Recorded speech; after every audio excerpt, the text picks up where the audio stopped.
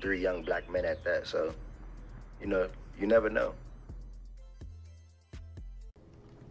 Hello, everyone. Welcome back to another episode of Facts and Stats. As you all can see, we have a new face here. That is the third and final member. I'm going to allow him to introduce himself, and then we're going to go ahead and get started. What to do, y'all? It's Marcus Johnson here. Happy to be here. Find a piece of the puzzle. Yes, sir. Happy to have you. Happy to have you.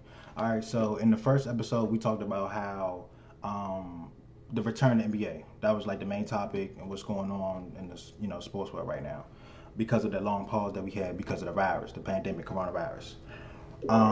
This Friday there was a conference call with about 100 players, some NBA, some WNBA, team representatives, all of that. In that call, Kyrie Irving, who is the vice president of the National Basketball Players Association, led the front in he doesn't want the NBA to return because of it's just basketball and it's more important things going on right now. Some players were siding with Kyrie, like Dwight Howard, for instance. Right. How you feel about that, Errol? Honestly, like I understand where. Like, how do you feel about a superstar saying he don't want the NBA to come back? You know what I mean? Right, and he is the first one to come out and say that. Actually, after Kyrie said it, Dwight Howard sided with him. Lou Williams also said he felt like it would be a distraction. So I understand where they're coming from, but ultimately, where I stand on it, I feel like the NBA can return, but they can still use their platform to push out that message worldwide, day in and day out, still regardless. Because the thing about change, when you want change, you're going to do whatever it takes for that change to come, regardless. So it may be a distraction to some, it may feel like, but regardless, ultimately, as long as they're still pushing that change, it's going to be the same thing regardless. Right, and as long as, let's say, they do go back to Orlando, right, the players won't be distracted, so they can still come together and come like before the game, out of the game, doing practices or whatever. They can still push out media, just helping the cause type. Exactly. Along with I seen a couple players protesting and they putting out media. I seen Steven Jackson put out a video. Just they can still. I feel like it won't be as bad as they think. Right. What about you, Mark? How you feel about that?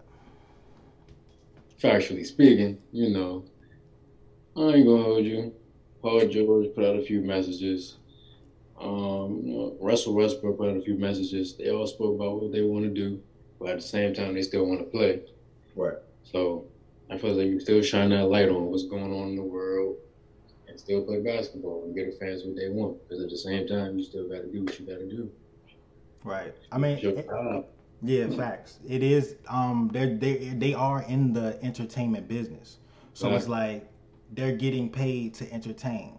Not taking away the fact that in the entertainment business they got a platform and they can say how they feel and speak on it. But at the end of the day, if you don't do your job, you don't get paid. And we sitting here in quarantine, boy. Come on, bro. And then, so we had some players that agreed with Kyrie and not returning, and then we had some players that disagreed with him and wanted to return, such as Austin Rivers, for example. Austin Rivers did not agree with Kyrie at all. He said he appreciate his passion towards what he said or whatever, but ultimately he was like, we need to bring it back. We need to put money in people's pockets so that way we can have a better effort towards the cause. And I love that Austin said that, because another thing I took away from what he said Kyrie done made way more money than what most NBA players done made.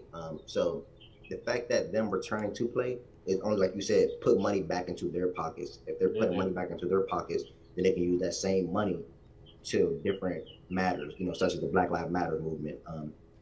Seeking justice for all these people that lost their life, Breonna Taylor, George Floyd, the guy the other day in Atlanta. Marcus can tell you more information on that. So just it only can help. That's the way I look at it. It only can help, honestly. All right. So you're definitely saying that the NBA coming back will help and lighten the mood of everything that's going on. Yeah. Okay. It will. Yeah.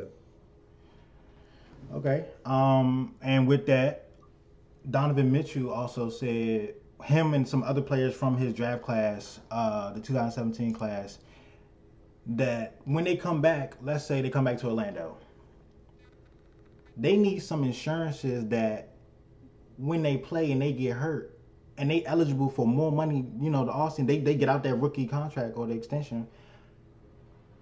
They So yeah, basically, I understand what they're doing and or what they're trying to do and why they're seeking that because it makes total sense. Like I said before, they've been out of basketball for about 2 to 3 months now, and then they're going to try to get back to practicing and playing a lot of games over a short period of time. All that can do is raise the risk of injury, and you never know what type of injury you can get. So they're seeking basically like life insurance, throughout over time. So it all makes sense, and I hope that it does pay out for them because they are young. They all of them are on the verge of getting max contracts. So, I hope it all works out for them, honestly. They are the future of the league, so Right. you gotta keep them right. Take care of yourself. That's all you can do in this world at the end of the day. Take care of yourself. Take Right. care of yourself. You gotta take care of others. They putting their life on the line to do their job. At this point, it's just hazard pay. Like get them the money. That's my.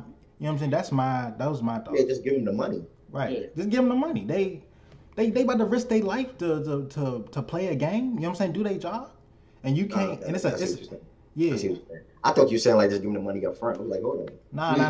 I mean, in the right way, but. Right. I just feel like I feel like this proposal was fair. It was good. It was it's nothing wrong with Donovan Mitchell, Jason Tatum, Bam Adebayo, Kyle Cook, all of them to get paid for what they trying to do. There's nothing wrong with some insurance. In the words of my man who said, Coach Carter, let the boys play. Yes. Facts. The injury risk is going to be really high in Orlando. Really high. And CJ McCollum also agreed with Kyrie Irving saying that he doesn't want to resume the NBA season. Right. He was saying that. Oh, okay. So he didn't want to resume the NBA season, but he was saying that he was trying to stress the importance that they should because of the CBA, the agreement that the NBA has with the NBPA.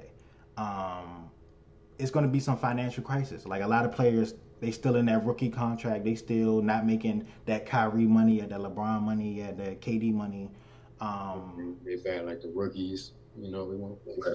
And speaking of LeBron, I hope everybody just has the same mindset that LeBron had. LeBron said that he believes resuming the season is not going to change the stance at all on his push for social change. So everybody just has that mindset, and that's coming from LeBron James. One of the most famous athlete in America, arguably. So if everyone has that same mindset that LeBron has, it wouldn't be any problems with the NBA return. Any problems at all. So we got LeBron saying he want to play. We got Kyle Kuzma, he wanted to play. And then so those two Lakers. Then we got Avery Bradley and Dwight Howard saying that they don't want to play. You got 4 players on the same team. Like it's division going on, like in that organization, in that locker room.